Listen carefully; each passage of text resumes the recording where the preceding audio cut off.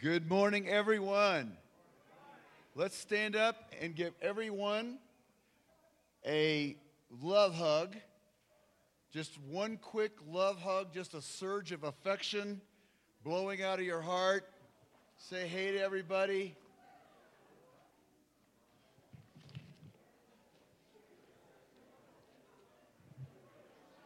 Yeah, man. Nothing like getting loved up. And while we're doing that, I need to look at you, Chris. Are we streaming? It's happening. You're working on it. We need to get her going, and we're recording, correct?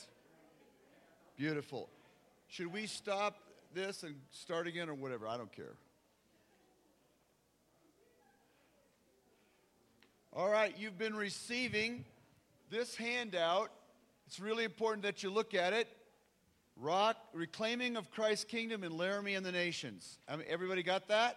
We've got some extra copies up front. And then we're also passing around a little strategy diagram of Rock Laramie, what we've been asked, invited by the Lord to be. So that's in front of you. So we are very excited about today and the ability to communicate with you what we've been invited to be from heaven, who we are before heaven, what we're called to be and what we're called to do. And we're going to frame today in a way that will inspire our 21-day Daniel fast starting January 8th. So what we're doing is we're setting the stage for why we need to pray and fast to unleash the grace of God into our city and into our lives and into the region. How many of that does that make sense to you? It helps to know why you're praying, and why, especially it helps to know why you're fasting. I mean, that's even more important. Okay? Now, the 21-day Daniel fast that we do every year is really made up of vegetables, fruits, what else? Whole grains, nuts, things like that. It eliminates meat, poultry, yes, and caffeine and alcohol. That's the tough one usually for most of us. Somebody says, well, they're beans. What's the problem? They're beans. It's like, well, okay. It's not law. It's not legalistic. We don't think you're loved by God more or better as a believer if you do fast. But fasting awakens our human spirit. It has a way of subjugating our bodily appetites to accentuate our spirit man or woman. And it is a vehicle, it's a means of grace to access what Jesus is up to. So we just begin every year fasting. Josh is going to share a little bit later some more in depth about the role of prayer in the kingdom of God. And it's going to follow up what we're doing. So I want to just pray very quickly, and we'll jump in, and I want to move through this fairly efficiently. So here we go. Father, in the mighty name of Jesus, we are so grateful for the work that you've done on the cross, the outpouring of your grace, the vision that you've surrounded us with, the connection we have relationally with one another, the context of Laramie and the region and the nations. And we just thank you, Lord, for this incredible opportunity to bring your kingdom on earth. In Jesus' name, amen. All right, so I'd like for you to just, if you got your Bibles, which hopefully you do, to turn to Ephesians chapter 1, verse 10. I'll start with verse 9, Ephesians chapter 1, verse 9. And it says this, God made known to us the mystery of his will according to his good pleasure. Now, a mystery is something that he's unwrapping, he's unveiling. And it says, God purposed this mystery in Christ, and it will be put into effect when the times will have reached their fulfillment. Now, listen, we're in an amazing prophetic time in history. Just only a generation ago, Israel was reestablished as a nation, and now Jerusalem is officially decreed as the capital of Israel. I mean, we're in the times of fulfillment. We're in a prophetic era or season in the kingdom. So what is the agenda of heaven? What is the mystery that God is unwrapping to us? Here's what it is. He's going to bring all things in heaven and on earth together under one head, even Jesus Christ. God is capturing the hearts of the human race, and he's drawing the people underneath the lordship of Jesus Christ. And he's bringing his kingdom onto the earth in an ever-increasing way.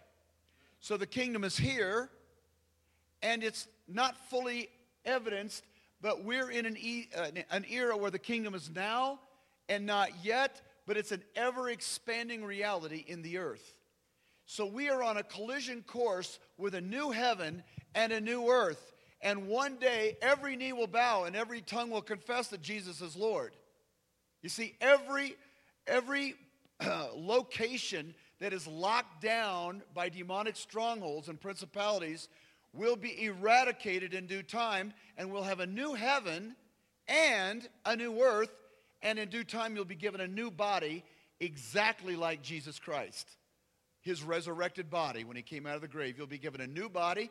It can eat, it can sleep, it can walk on water, and you can traverse between the heavens and the earth in your new resurrected body. So God isn't going to wipe out the planet. He's going to unleash a healing influence of the Spirit of God, and we will have a new earth and a new heaven, and we are on that trajectory today.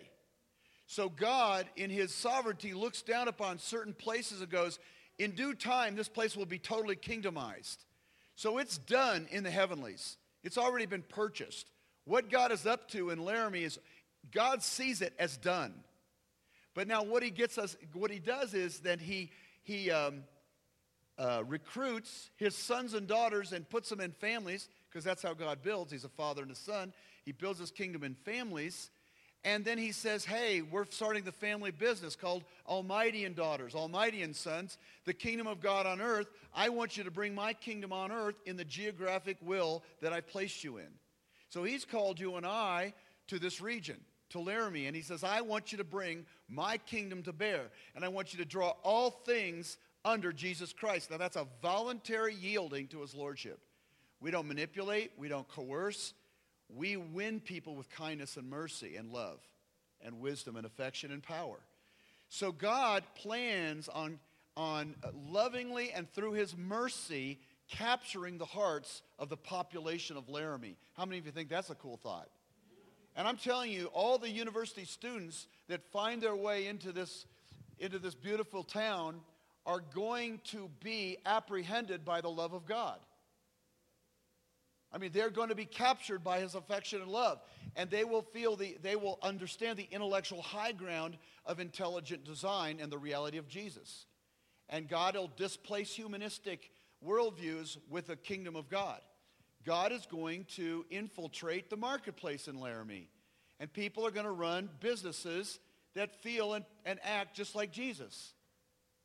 God's going to do the same thing with the arts and with media and with education and with marriage and family and social services and civil services. He is jealous to see his influence come to bear on every part of life.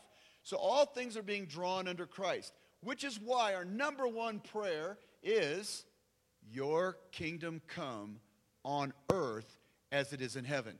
Now, this isn't something that's going to happen when in his second coming. This is something happening now. Now. We can have a kingdom marriage now. I happen to have one. It's pretty awesome. Yeah. We can have a kingdom business. We happen to own one now. You see, we can even have a kingdom church. Wow, go figure. So listen, this is very exciting, because when you touch the kingdom of God, you touch peace, righteousness, and joy in the Holy Spirit. See, you were made for heaven. You were made to live from heaven to earth. You are not a normal human if Jesus Christ dwells in your heart and you're a new creation, son or daughter. You are now a new species. You are from heaven. Your home and your point of reference is heaven, and you bring heaven to earth through the portal of your spirit and your life. So that's the good news. And if you haven't had a transformative, born-again experience in Jesus, you need to have one. You need to have a God encounter of such magnitude that you are not the same person. You have a new character. Your old nature of desiring and loving sin gets eradicated, and a new nature gets put in you, and you're now born again of the Spirit, and you have a new family. If that hasn't happened to you, beloved, man, this is a day to invite Christ to come into your life and get on the page of what's going on in heaven.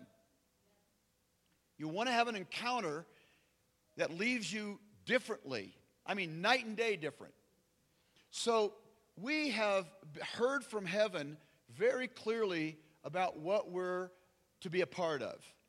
And I want to review that with you because it will help inform the next, 12 months or 2 years or actually the rest of our life. So what's our mission? It's to bring all things under Christ, advancing Christ's kingdom in every sphere of life. Why? By making disciples, that's followers, and raising up leaders. We're really big into discipleship and leadership development, and that is done in the context of an international family of churches. We call it the Rock Tribe. Or, I love this, an international family of affection. And this is made up of the primary building block in the Word of God that we call missional kingdom families. Small little micro churches or house churches, interconnected, and they're all made up of DNA groups of 2 and 3 people helping each other grow. So, what are we after? Revival meaning a white-hot love for Jesus and its manifested presence in our midst. We're after the restoring of the church back into family where it's a way of life, not a meeting we go to. The restoring of church, in other words, Christianity is authentic Christianity is the way I relate 24/7. I am the church. You are the church if you're in Christ. So we don't want to default to the Christian religion. We want to move in relationships that are organic and real and awesome. The world looks in and goes, wow, I want that kind of love. Okay, that's the restoring of the church. And then the transforming of culture means we have got the insight, the love, the wisdom and revelation, and the power to help equip the marketplace, for example, in how to have a kingdom business. So that's what we're called to do. That's our assignment. We are not just a local neighborhood church. We've been called to be an equipping center, a revival hub, where anybody can wander here into this place, into our midst, and encounter Jesus in a meaningful way, in a powerful way. God's real. Oh my gosh. Life as I know it will never be the same. That kind of thing. All right, so what's our vision? It's to become a catalytic. I love that word, catalytic. And those of you who are scientists and you've studied the word catalyst, you know what that means on a chemical level. A catalyst is an agent that changes everything when it gets involved when it gets involved, it changes everything. So we want to be a catalytic church family, which creates a revival hub, a kingdom equipping center, so that people can have life-changing encounters with God, be trained and equipped to follow Christ, advance His kingdom, bring heaven to earth in Laramie, and send out microchurch planting missionaries around the world. Blam, drop the mic. I got more to say, so I can't do that, but I'd like to right now. Now, we have learned there's 7 mountains of cultural influence, okay? And these are marriage and family, religion, which is a general term, and we want to influence the Buddhists in this town, the Muslims in this town, the Christians in this town. We want to pray for every person that's wired in faith, and we want to help move them under Christ. The marketplace, education, media, arts, and social and civil services. The political leaders. All right, now, what do we want to do? We want to incarnate Christ, meaning when people meet us, they feel like they've met Jesus, because we're so loving and kind. 2, we want to infiltrate these settings, and then we want to impact and influence them, because we're incarnating His love in the middle of daily life. That's how you change a city, one person at a time. But the vision has to be holistic. We can't just say we want to be a group of people that are interested in prayer and Bible studies and not interested in the quality of marriages and families in our community. That would be awful. We want to be profoundly interested in the emotional and mental health of the people of Laramie. We want to be deeply concerned about addiction and emotional and mental disorders and relational breakdowns and disunity. We want to be profoundly involved in solving real problems with kingdom solutions, because that's what believers in the kingdom do. Okay, so we've received some key prophetic words and over the years, and they have been absolutely profound. And I've just captured just a couple of them, really, not really most of them, but just a couple of them that have been more recent in our life. One of them came like this: we need to transition from being a house with prayer to being a house of prayer. Meaning prayer becomes a way of life. We pray like breathing.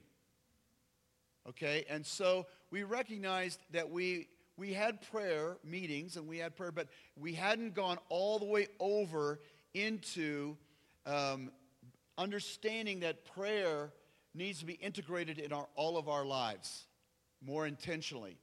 So we call this we're upgrading right now. We call it the Father's House of Prayer. And it's a combination of prayer gatherings in our prayer room upstairs, and it's the combination of 2 and 3 people praying in other parts of the country. But by and large, what we're going after is where every hour is filled in with 2 or 3 people praying intentionally for the kingdom to come around the world. We have a location in Myanmar, in Italy, Kansas City, and Kirkland, Washington, and El Paso, and northern Colorado. We have a tribe, our family of families all around the world, and we want to organize a night and day culture of prayer.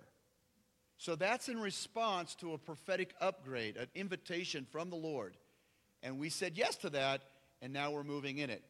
And before we even really this was always in our diagram. This is always in our purpose, even when we early started 10 years ago, this church. But little did we know that on the horizon was Orion Gokin. You know what I mean? That God would put in his heart and train him to be an agent of presence and an agent of worship and intercession. And so, Jehovah Sneaky tricked him into moving to Laramie. And then we get this beautiful family, the Gokins. We get this beautiful family that have already been on the on-ramp in their life training to help upgrade our prayer. How many of you think that's cool? That's just an example of how God himself is orchestrating this vision. That we don't have to go out and pull it off ourselves. God is doing this because God said it. God will do it. Our confidence is in the Lord, right? Not just man, it's in the Lord. So if you look, this is a little picture, a diagram of what we've been called to be. And you can find this on the website. I think it's on our website, Rock Laramie website. But I wanted you to see it. So at the hub, or at the center, is the engine of our life together, which is the Father's House of Prayer. And then interconnected. Notice they're all touching each other because there's an organic flow between these things. This isn't just a pie chart. This isn't just some organizational, this is organic and life-giving. But it's a picture.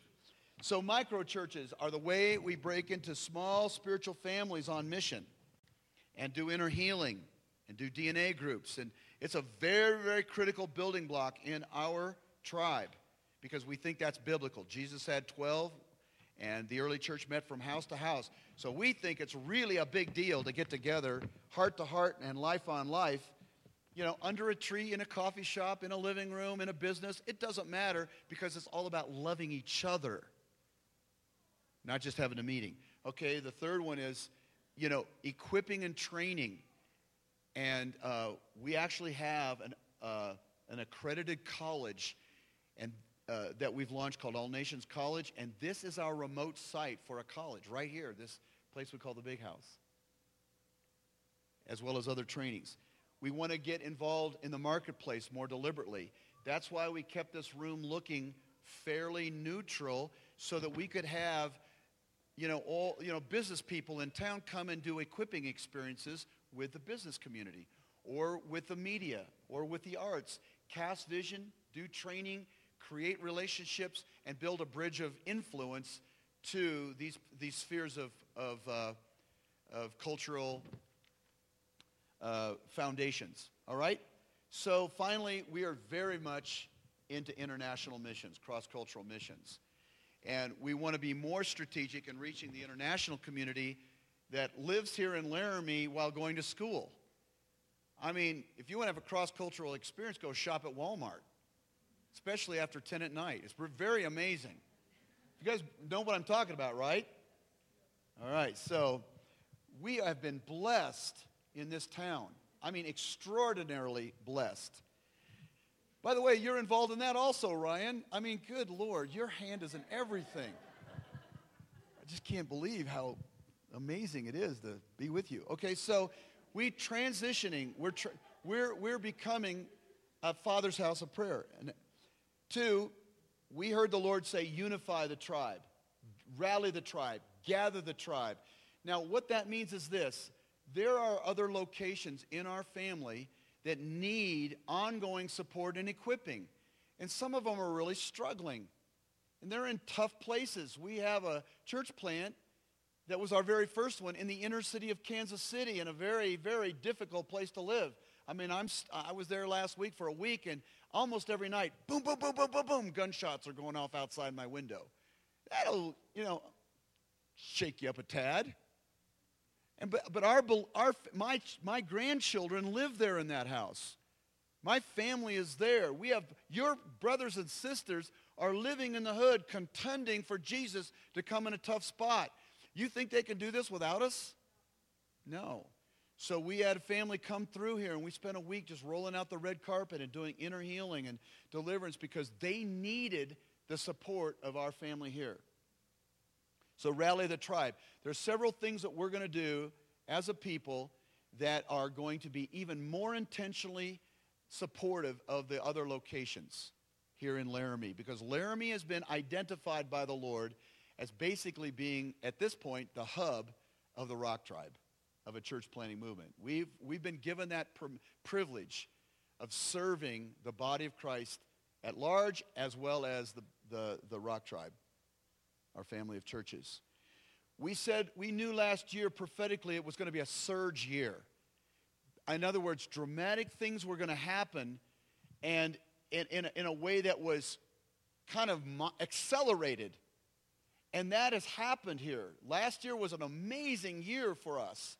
And I would love for us to sometime just sit around and just take time to thank God for the literally dozens of staggering things that happened last year, like the upgrading of FHOP, like the finishing of this building here. You get my point? Like the tribal gathering with Graham Cook was unbelievable. There were things, the starting of All Nations College, really last year, in the first class last year. So we had what we would call a surge year last year, and I'm kind of amazed by what God's done. All right, so I want to just now lay out what I believe are words from the Lord that are going to shape next year and the years to come, because all of this we're building on everything. We're going to keep growing in the FHOP. We're not leaving it behind. We're actually going to keep growing in it. We're not leaving any of this behind. We're going to add some more things and keep moving forward. And these are all things that you want to be aware of when you come to this prayer room. That this is what we're about and why we believe it's important to pray. And you'll hear more from Josh in just a minute. All right, so in 2008, we believe it will be a year of adding spiritual army to spiritual family. Now, we spent, honestly, the last 10 years cultivating gospel identity in each one of the members of our family. By that I mean where the Spirit of God tells everyone's spirit they're sons of God, daughters of God, a new species. Because everything you do behaviorally flows from your identity. If your identity is confused, you're going to default to a lesser identity and then find yourself acting beneath yourself. You get my point? You're only going to act in the highest kinds of ways, behave in the highest kinds of ways, and relate to people in the highest kinds of ways only if you know who you really are in Jesus. You also know that it's been very challenging for us to train orphaned people into sonship, go through inner healing, and then connect people at a heart level to family. That is not easy. Because most of us are easily offended, easily frustrated, easily hurt. We don't have the relational skills to hang on and make it under pressure. So we've spent 10 years teaching people how to connect with Jesus, how to connect with each other with new identities, learn DNAs, learn inner healing, learn MKFs, and it has been tough and awesome. And when people like Graham Cook and other leaders look in on us, they're in awe, but they're in awe about God, because we chose not to do church in a disconnected way. We chose to do church in a relational, heart-connected way, and it's up close and uncomfortable and very challenging because there's a high dork factor in every person here, including me. And so we have to be able to know people by the Spirit and not isolate them by their weaknesses. So all these tools, how do you have a gospel way of relating to people through their true self and not relate to their false self and let that trip you up? Do you know how hard all that stuff is, guys? With all of us coming to this broken and weirded out and wounded and without a lot of equipping from our natural families. So for 10 years, we've been pounding away on what I think are the essentials of the Christian life. And we've made ground. We've got fruit thank you, Jesus, from the Lord. All right? You never graduate from sonship. Like, I need to be reminded every single day I'm a son of God and not my fallen self. I never graduate from, I love you, Tim. You know, my wife likes to hear that she's loved every single day, all through the day, with my body language, with my words, with my actions. We all need to have hell loved right out of us. Right? So you never graduate from sonship and family. This is, in fact, we got to get better and better and better at it, at inner healing. But we're going to add, by revelation from the Lord, he said, now that you've got this foundation laid, I need to add a more militant, military, soldiering part of that side of me to the Rock Tribe. And Graham Cook was amazing. If you haven't heard his, I think it's his third message at Tribal, that's where he prophesies to us. He says, this family thing is irreplaceable, it's awesome, it's amazing, but I feel from the Lord, you guys need to be more intentional about moving towards soldiering. And as I met with him alone a lot of times, he said, this is how we do it, this is how we do it. These are specific ways that you can do gift assessment, detect where people are at spiritually, put them in the army in a meaningful way that will bear fruit. I mean, it was really helpful. So we believe that this year we're transitioning into, we're adding Army. And there is a destiny and a purpose and a call on your life that is staggering. There is more promise over you than you could possibly imagine. You are called to influence and impact the world more than you could possibly think or imagine. God has destined you for good works. Okay? Amazing agenda from heaven for you. But it won't be good to put all this purpose on top of insecurity and orphanness. That's a bad day. An insecure family makes a very lousy army because everybody's getting hurt and blowing each other up. So when you get a healthy, secure family, then you can then start being intentional about how are you going to infiltrate culture and bring a change and a transformation. This is where we're at today. Today, I'm decreeing to you, we are now there. Does that, excite you? In other words, it's one thing to be this unbelievably affectionate and cozy, lovey-dovey family, and everybody's esteem is getting built up, and everybody's getting inner healing, but it's another one now to add to that. Okay, now that we're now that we're awesome, I'm just kidding, come on. Now that we're, not really though, now that we're healthier, we now have a fighting chance to influence the marketplace or the educational arena, the businesses, right? Because it's war. We're talking about war now. We're talking about displacing hell with heaven. There are really, really people, I don't know if your worldview is biblical or not, because I don't know everyone in this room, but if you have a biblical worldview, you understand there's demons and principalities and powers, that the unseen realm is actually controlling the seen realm. And demonic influences can control whole populations, their worldview, their mindsets, and seduce them into evil. We see that in places where racism is normative.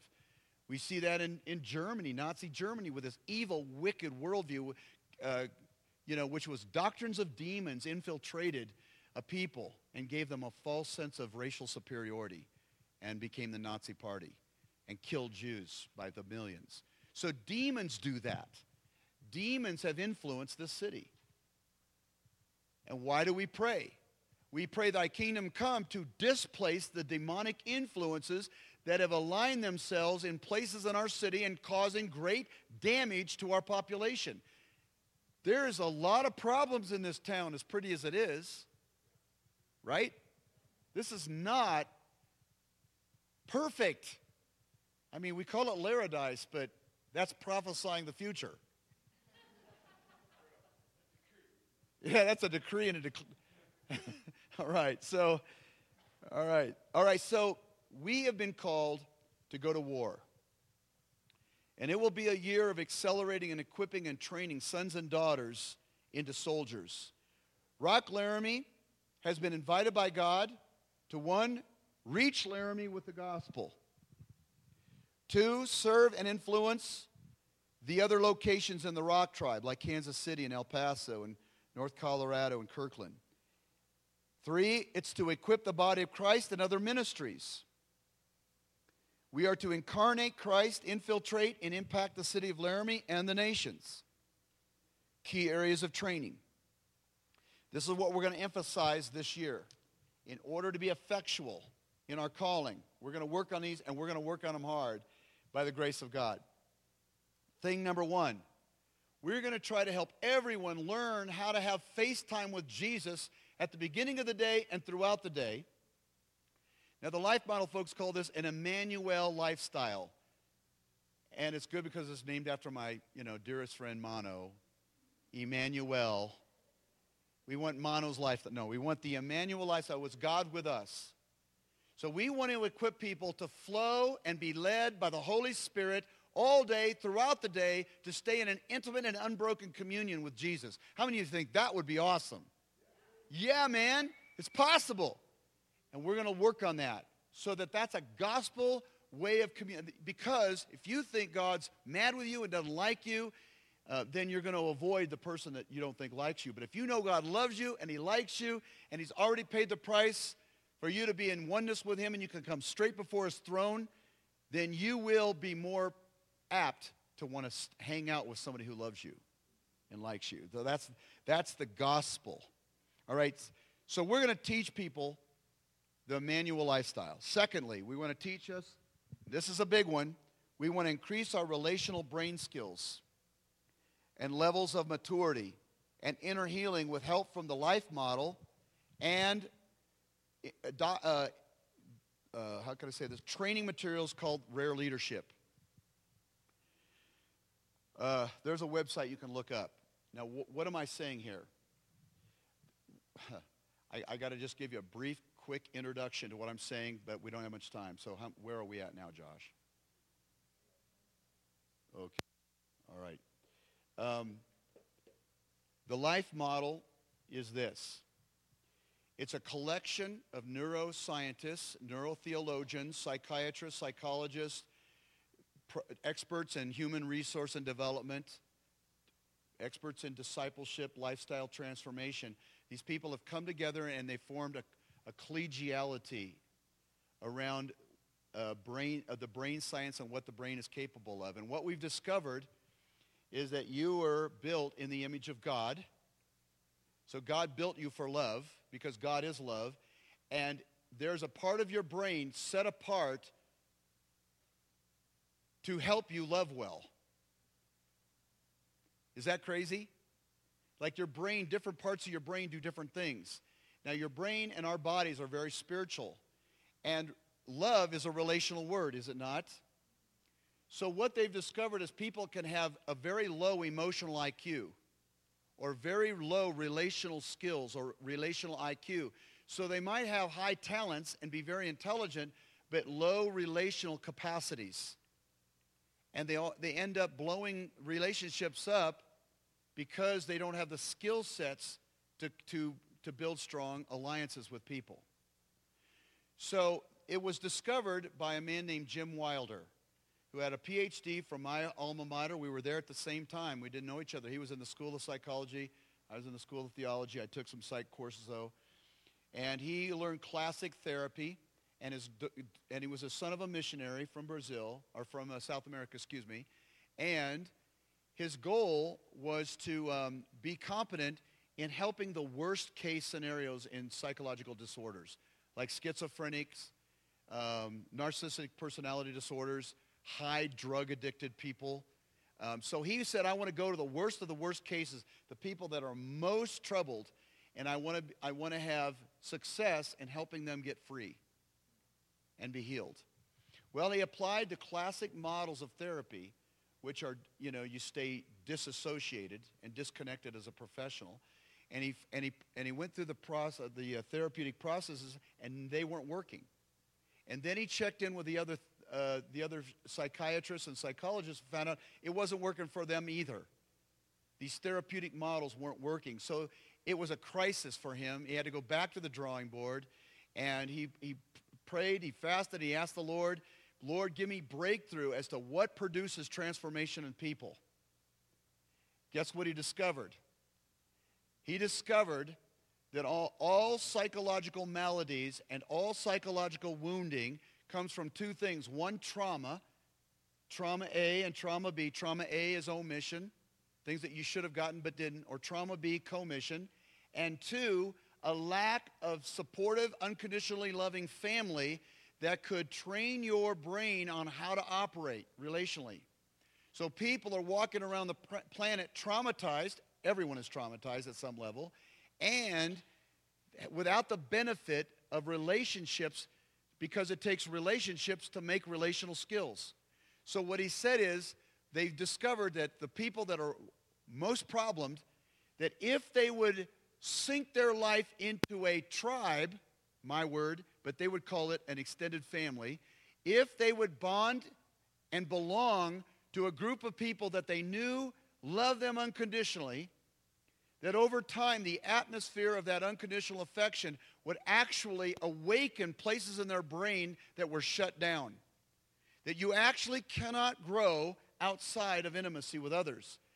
Because what they've discovered is your relational brain skills, it's the front right cortex of your brain, that place only learns at the speed of impartation, not information. So the left part of your brain is built to be a manager. It controls data. It's your engineering. It's your business side. It's your math side. It's your chemistry side. It's your logical, rational. You can grow that left side at the speed of information. But when it comes to growing relationally, it's absorbed experientially and atmospherically by impartation, because it's too fast of a processor to grow from information. It has to grow from encounter. So every family has a culture. And if you really genuinely bond with your people and you know you belong to them, you have to kind of die to yourself. But when you die to yourself, then you open the door to let that group inform you as to what it's like to love well. And they said that every child longs for this and needs this to mature. They need to be the sparkle in someone else's eye. They need to be affectioned unconditionally in a very authentic way, not a contrived way. So what they've discovered is there's 5 stages of development in maturity, And there are 19 relational brain skills that you can develop in community if you're well established in that family and they know what they're doing. They will begin to move you forward in your soft skills or your relational life skills, and you'll come out of trauma and into these relational competencies so that you can love other people well, and it will create a geometric explosion of love in Laramie. So what we're going to work on are these 19 brain skills, are how to love well, and there are a bunch of key things that we can practice. You only get these by practicing and playing and interacting. You can't get this just by information. I can introduce the topic to you informationally, but you won't get it unless it's by osmosis. So that's why a culture of joy and affection is so contagious. It's what we emit off our spirit. Now, here's the key thing. What they've discovered is the quality of your joy and pleasure is directly related to the quality of your relationships. Because your joy center is built in the right frontal cortex, and it's only stimulated through intimacy, proper intimacy. So sin is really counterfeit intimacy. And legitimate intimacy in the kingdom triggers joy. It triggers happiness. That's why we hate to be alone. It's devastating. And so then we compensate for our intimacy needs inappropriately. So when we talk about influencing the city, think of the implications of this. First of all, just for you. You understand that your basic happiness boils down to how close you are with Jesus and how close you are with people. And if you're going to dance around and live a superficial relational life, you aren't going to make progress developmentally. You're going to stall out in your development. Okay? Got that? So this is like a matter of life and death. So when God says, I'm going to build tribes and families, he was basically saying the only way to save the human race is by putting spiritual families in play to fix the problems that broke them, the things that broke them in their early life. It's not a little matter what we're talking about. So for you, this has implications. For the city, it has implications because now we have the scientific technology and language to discuss meaningfully how a business culture can be upgraded. In other words, we have a way of gospeling people, intelligent people in Laramie, and giving them tools to improve their lives, and it's coming from Jesus. They may not know it right away, but it's coming from Jesus. So that's why we can hold conferences and training events to work with businesses to upgrade their culture. What they're saying is most businesses are run by it's the predatory part of the brain, fight, flight, and fight, and the fear base, whereas people work better when they're in an atmosphere of joy and love. They become more creative. There's a lot to this. So we are going to take the first part of this year. Here's what we're going to do. The first 3 months of this year, through our Daniel fast, we are going to work hard on helping everyone understand the gospel of grace with excellence so that you can become gospel fluent and communicate Jesus and the gospel to whoever you're in front of in a very simple, understandable way. So we want you to know the gospel well, for you to communicate the gospel of grace well, and for you to be the gospel in what you emit. Then we want to train everybody to be on gospel mission as a way of life. In other words, you don't have to beat people with tracts and Bibles and be obnoxious, but how can you be aware and cognizant of the influence you're bringing to bear on people? How can you be intentional and deliberate with the gospel? In other words, you're a missionary. You've always been a missionary. You may not know it, but you are. And so how do you operate missionally in a way that is effective? And that's what we're going to work on the first 3 months of next year.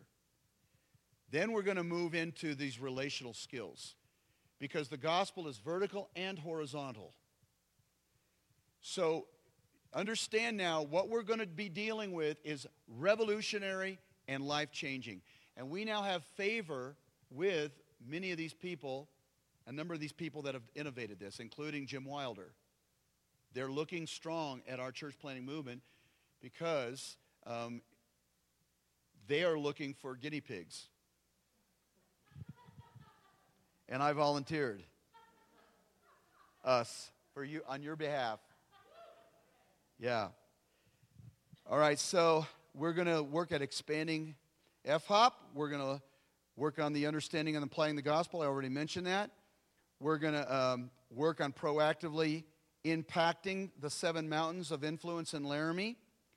And we're going to host and train Mountain Gateway Ministries in April. An entire missions organization is showing up here in Laramie. This is Britt and Audrey Hancock who started it. Missionaries in Central and South America. They're coming here. They're bringing all their missionaries off the field. We're hosting them for nearly 2 weeks. And we are going to be equipping them in micro-church planting and all the things that you see on this page. Inner healing, that's going to happen in April. April 3rd through the 13th. Do you all understand what a great honor that is, that we get the privilege of influencing the very culture and strategies of a whole missions movement? Out of Laramie. Yeah. So, we want to see, we're going to kick in another facet of All Nations College, which is our Wilderness Ministry Leadership Training. And that is one of the major degrees in All Nations College in partnership with SRAM. And we're wanting to launch that this year and give classes that are accredited with a bachelor's degree so that we train for over the next 30 years some of the top wilderness ministry leaders in the world out of Laramie. How's that for cool? And then we can sync it with cross-cultural missions and church planting, because we want to plant churches in remote wilderness areas. And if you know how to go to the bathroom in the woods, that's helpful when you're going to Nepal. All right. I like saying that. I don't know why. Stanley the Steamer just jumped into my brain. Stanley just jumped right into my conscious mind. And all of you Shrommers know exactly what I just said. We want to see MKFs multiplied in Laramie. I would pray, Lord, for a doubling of our MKFs. And finally, we are launching a ministry to serve the whole body of Christ called Jesus Tribes, where we can hopefully live stream equipping on how to do MKFs in every city in the world, how to do these brain skills, how to do inner healing. And we want to help change the understanding and expression of Christianity in this generation. We want to move Christianity from the Christian religion, which is ineffectual and even harmful, and into kingdom reality that can actually change the earth. Okay, that's what Jesus Tribes is all about. I can tell you more later, but not now. So I know this is a lot, but this is framing who we are and who you are as a people. You wouldn't be here if you didn't have a significant need to hear this information and maybe even be a part of this. So one way or another, if not, just absorb some of it. So now, this is all up in heaven, in the warehouse of heaven, what we just described, all of this supernatural impact on our city. It's all there. God already died for it. What do? We go before the throne of grace in prayer, and we simply ask God to do it. So that's my segue into Yeshua Horek. Come up here, Yeshua. Everybody say, hey, Josh. Yes. I'll just leave that up here. Wow. It's pretty rad, huh? Right? Hey, when did we start this equipping? 10:30, was it? We've been going 45 minutes? 2 hours more, okay? No, I'm just kidding. I'm playing. I'm going to keep this short. I'm going to keep it sweet. I'm just joshing you. All right. You want to hear my new favorite joke? All right. I love it when my 5-year-old daughter tells this joke now. It's awesome. She goes, okay, why was the toilet paper unable to cross the road? Some of you are laughing. Don't give it away. Because he got stuck in a crack. And why couldn't his buddy come and rescue him? Because he was all wiped out.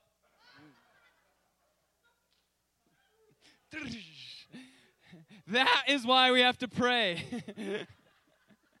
Because people are stuck and they're wiped out.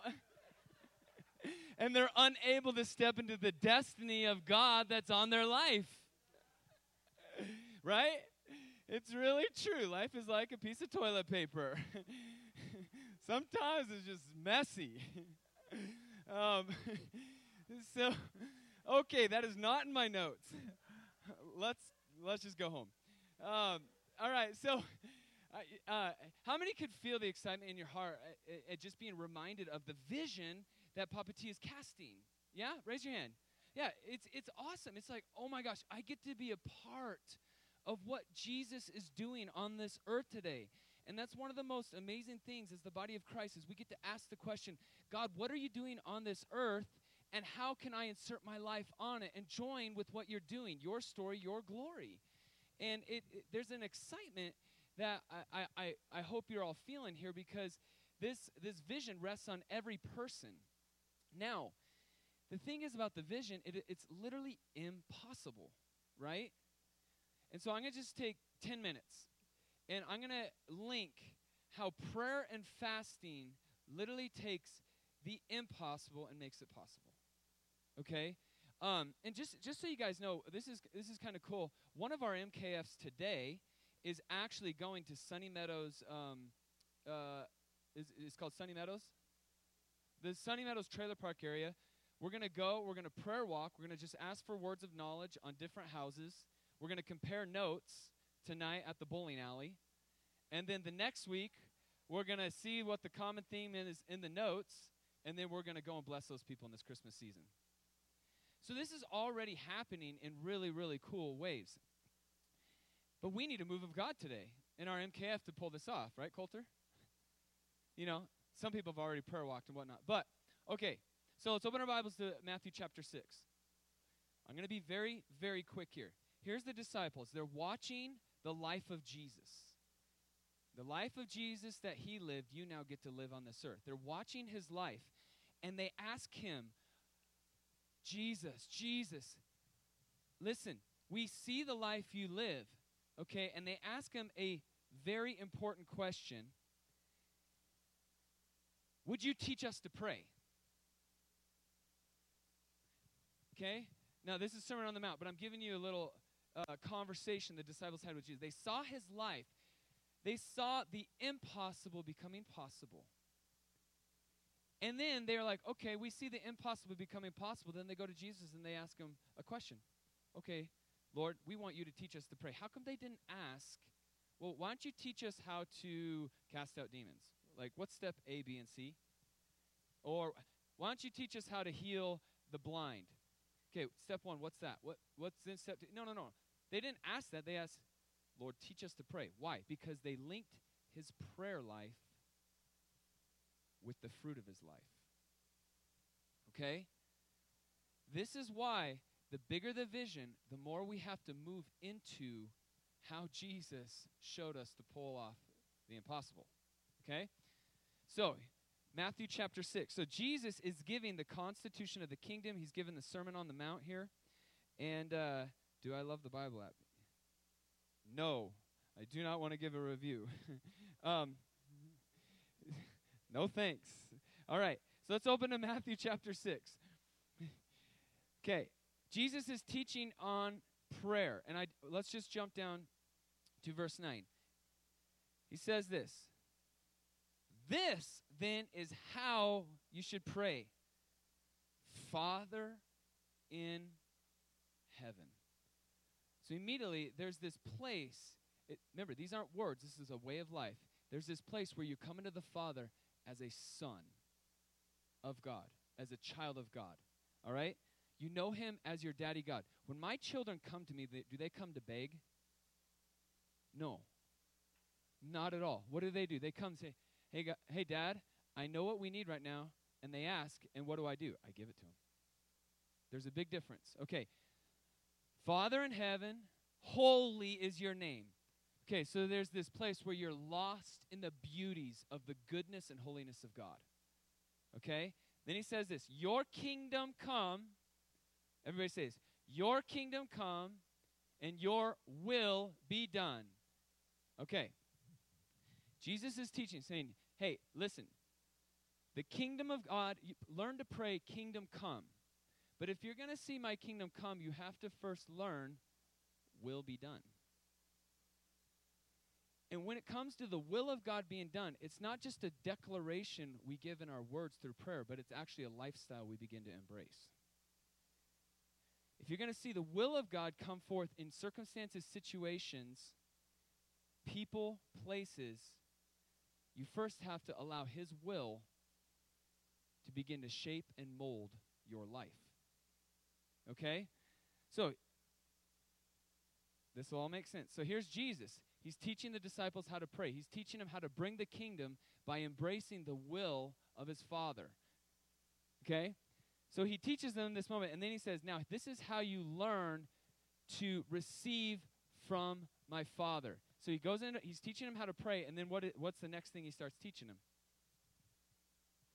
Fasting. Okay? Is this making sense? So the disciples asked Jesus, teach us to pray, and He did. He taught them how to pray, but then He said, okay, if you're going to want to see the kingdom of God, you have to pray and fast. Okay, so let's just read this real fast. Here's what He says. When you fast, verse 16, when you fast, all right, stop there. So it's no longer if you fast, it's when you fast, right? This isn't a conditional statement. Jesus is saying, listen, if you want to receive more in the life of Spirit, this is a discipline and a life you're going to embrace, okay?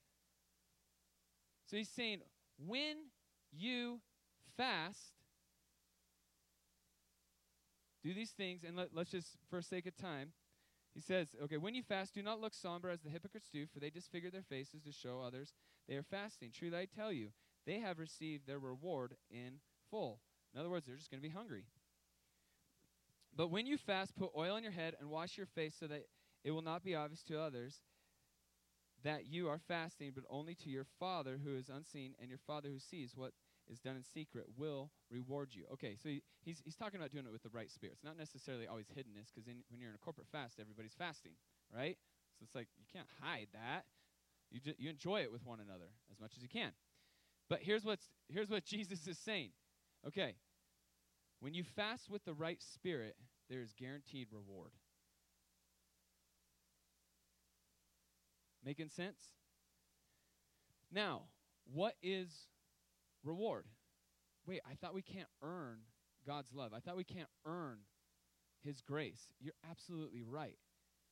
But what Tim Papa T was describing here is literally impossible. And so he puts us in these situations, in these places where the vision all of a sudden requires an increase in the will of God in our lives. And how we increase His will in our lives is we come before Him in prayer with fasting.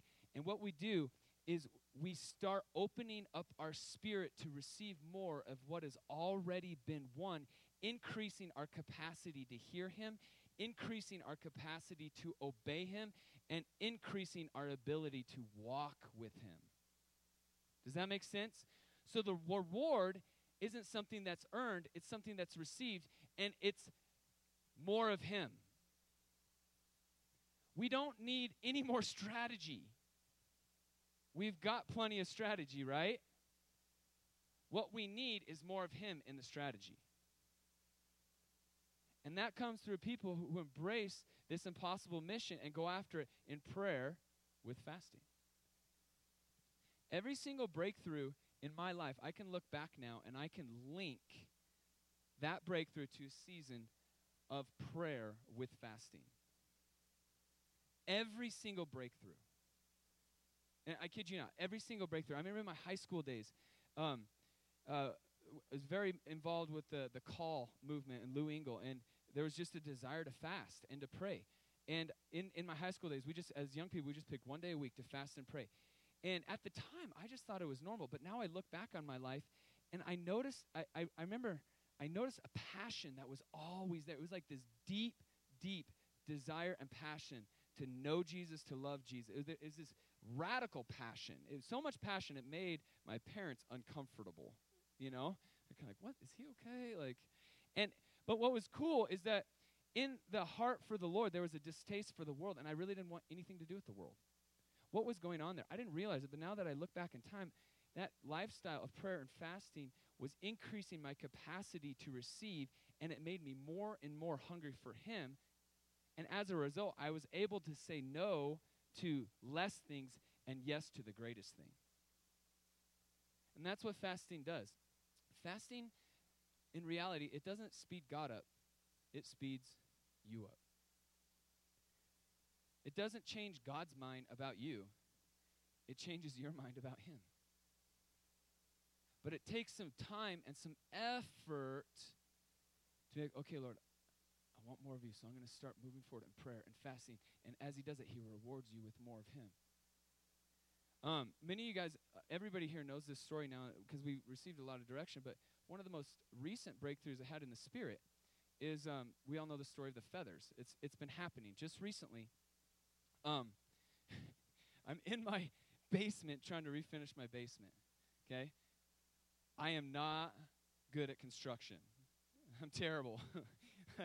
It's not my strength. And so I'm trying to refinish my basement, and it's kind of cool because you get some time to just worship and pray and, drill in some drywall. And my heart was for Tim and Janet and Jason and Sarah and Hope, and I just felt led to be praying in the Spirit over them. So I'm praying. And as I'm trying to pray, and I'm pushing in the drywall screw, all of a sudden, I push too hard, boom, right through the wall. And I'm like, darn it. I just put a hole right through the 2 layers of the drywall. And so anyways, I'm frustrated. I'm legitimately frustrated. I'm like, walk away. I'm like, man, this isn't going so hot. And my daughter comes down. She wants to show me a picture she drew. I go walk around the corner, and it was just sweet, like celebrate with her what she did. And it was just a cute moment as a dad and a daughter. And then I come back around the corner. I go underneath the stairway where I was putting drywall, and my drill was on a bucket, and then all of a sudden there's a feather just sitting right there. I'm like, okay, Lord, I get it. Now, I don't need to go into the story, but for those who know, this has been happening over and over and over again. Well, when we went to Bethel Church, I felt the Lord just ask me, would you fast and pray for 3 days? And I just took those 3 days, and I was like, yes, God, I want more of you. I can just feel his presence right now. I want more of you. And it wasn't just fast. It was fast and pray. You got to understand, they both go in hand. If you fast and don't pray, you're dieting. You're going on an ultra slim fast diet, all right? It's ultra, all right? But when you fast and pray, what you're doing is you're waging war on the spirit of the world that is put a ceiling on your life. Okay? And you're saying no more to the ceiling and saying, I gotta have more of you. I gotta have more. I can't live without you. And I'm fasting now because I'm more hungry for you than the things of this world. And what happens when you get in that place? All of a sudden, the realities of heaven start becoming yours. So here I am. I felt called to do what's called an Esther fast, just no food and water for 72 hours. It's kind of intense. Like, they're terrible. They're terrible. You feel like you're going to die. You just lay there. You're like, I am sinking, And it was the most, it was terrible. It wasn't fun in the moment. But that's one of the things when you fast, I'll just be honest with you, very rarely is it fun in the moment. Okay? You feel the effects of it on your body, okay? You feel, and that's okay. It is okay if you feel that when you're fasting. And then when you're praying, you're like, oh my gosh, how am I supposed to pray right now when I feel this way? It feels kind of low grade, all right? It's okay. That's normal. So I'm feeling this, and then I finished the fast, and nothing happened after that, okay? But I knew the Lord wanted me to prepare for what was coming. So I went to Bethel Church, and then that was when the breakthrough, where all of a sudden this you guys know the story, feather fell on me, and then it's just something that keeps happening in the most weird places, at the most random times.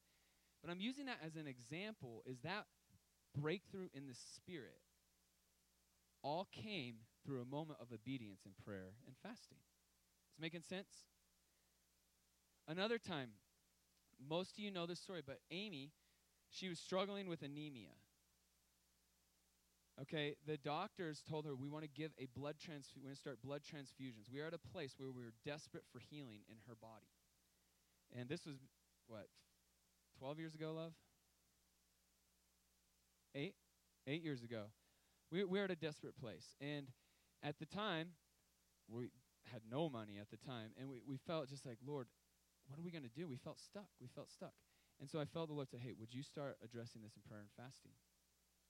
So we went on a 21-day fast and just started fasting, prayer.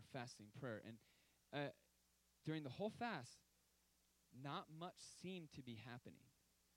But then on day 21, I had a dream where all these people came into our kitchen, and I was in our bedroom. They woke us up, and I came out, and I just started beating them up. And I'm kicking them out. I'm like, get out of here. And I was kind of disturbed by the dream because I'm not a violent person. And so kick them out. Wow, and they all leave. And we woke up that morning, I was kind of like, what is that about, Lord? You're cleaning the house on something. And that day, or maybe the next day, Amy goes to the doctor. They draw her blood, and he's like, listen, I don't know what you did, but your ferritin levels jumped from like a 4 to like a 28. In other words, in the moment of days, the Lord healed her. Here's my point. The breakthrough happened because of a yes to a life of prayer and fasting. There was an impossible circumstance and situation that we were facing. But literally, that impossible circumstance we were facing was an invitation to draw near to the Lord. And as we drew near to Him, over the course of time, we realized He was drawing near to us. His presence manifested, and the breakthrough came. Is this making sense? And so, talking about prayer and fasting, this is why we have to pray. This is why we have to fast. Okay? Now, we're saying this because this is the last time we're going to be meeting as a church family until January 7th. Okay? We wanted to do some framing here because on January 8th is when we're going to be jumping into our Daniel fast as a church family, as a tribe, and really many, many churches across the body of Christ all over the world pick these dates to fast and pray. So we want to join the body of Christ globally right now. And so January 8th, we're going to be launching this fast. So we want everybody to enjoy the Christmas season. Man, spend time with your family. Spend time with kids. We want everybody to join that. But what's going to happen, it's going to sneak up on us pretty quick because the next time we're here in this room is going to be January 7th. You might be like, wait, January 7th. Yep. So here's the plan. We're going to be sending out emails just to help people understand more about the Daniel fast and even resources on why fasting. But what we're going to be doing is, going back to what Papa Tim gave about some of these words, rallying the tribe.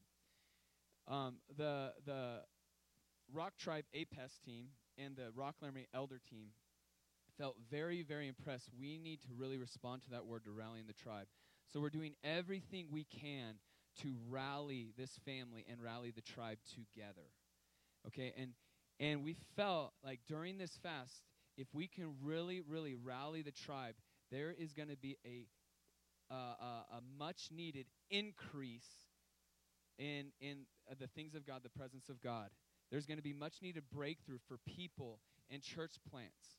Okay, so this 21-day fast that's coming up is a critical one. We want people to see how critical this is, and we want people to embrace the plan to be in full unity together. Okay? And so what we're going to do starting January 7th, instead of meeting in our individual MKFs that night, this is what we've done in the past, we're going to switch it up. We're actually going to have a corporate gathering the morning of January 7th starting 9:30 a.m., okay? And El Paso is going to be joining us on Facebook Live, and Kansas City is going to be joining us on Facebook Live. And we're going to consecrate the start of this fast together as a tribe. Now, isn't that cool? So this whole family here, and I don't know if we'll be able to find a way to see if we can see Kansas City and see El Paso. Who knows? But we're going to consecrate it together as a tribe that day. So what we're going to do is we're literally going to kind of frame things a little bit, because you just got to frame it a little bit for 30 minutes, and then we're going to go into a time of worship and prayer. Okay? Does that sound awesome? So instead of doing the Friday nights that we've done during the fast, we're going to move those Friday nights to Sunday mornings, because that's actually some feedback we've gotten from a lot of people. Like, hey, it would be better, actually, it'd just be much easier to do it like a Sunday morning thing for an hour and a half. So after the 7th, and each Sunday after that, we're going to meet here at 9:30 to just worship and pray. Is that cool? 9:30 to about 11. Yeah? Is that awesome? All right. Cool. 11:35. How'd I do? Stand up. Let's stand up. Yay, God. Yay, God, yay, God, yay, God. Let's do this. Yeah. Yeah. So, yeah, I feel I have a word of the Lord about the ministry time, because everything that was shared this morning, I hope that you have heard it from your heart. It is the word of the Lord, right, for us, and it talked about vision, strategies, and those are all good. They're really, really good. But and prayer and fasting and getting, in the prophetic, the worst mistake that has been made in the prophetic since the prophetic ministry has been restored has been to bring the word of God, the truth of God, devoid of his heart and his emotions. And so it is illegal in the kingdom, it is illegal in the spirit to actually bring the word of God without actually emitting the heart of God. Because otherwise, it is the meanest thing on the earth. I am telling you, I can attest to that. I can say bland, no atmosphere, no emotion. I can say, eat this, just completely. Or I can say, eat this. Or I can say, eat this. You understand? Like I said the exact same thing. And this happened in past revivals where people, under the presence of God, there were like an amazing anointing for repentance and teaching and preaching. That was just absolutely amazing. It was true, and people came into the kingdom by the millions. And 10 years later, the presence had lifted some, and they were still preaching the same thing. And that was the most damaging and hurtful and painful thing. So we've been called to actually contain what Tim was sharing, what Josh shared, is actually we have been called to be transformed and contain, not imitate.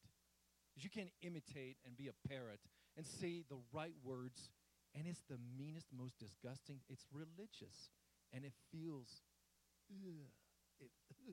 if that's what God is about, let me move away from you.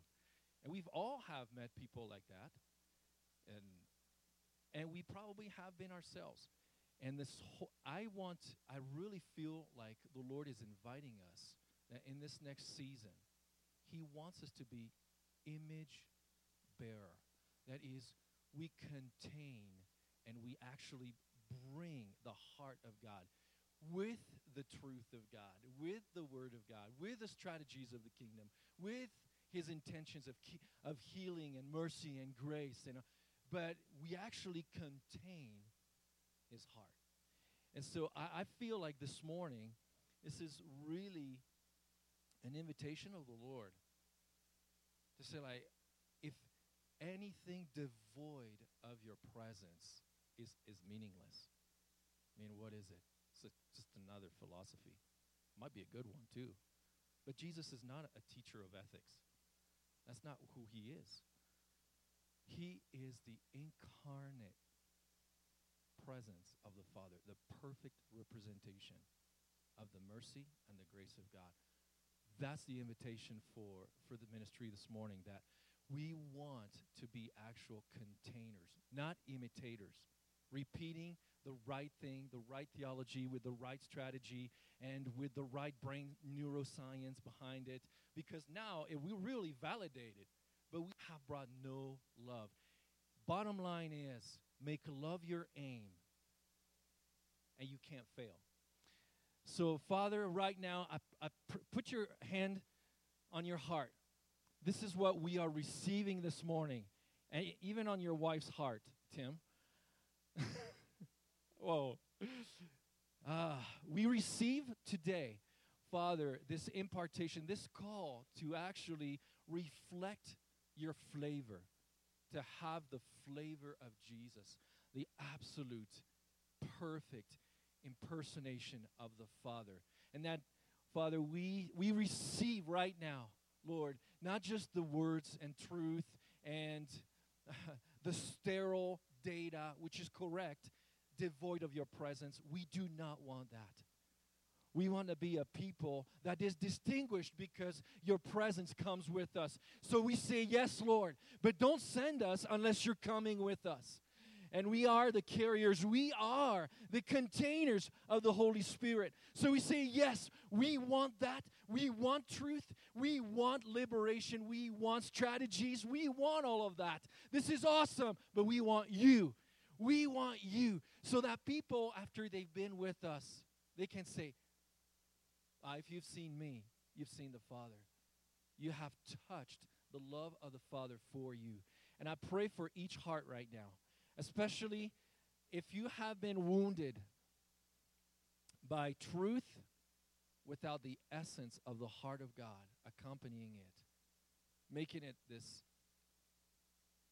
religious, distasteful judgment, devoid of the presence and the love of the Father. I pray that you receive right now an impartation, that this season is not about just the correct data in the right order.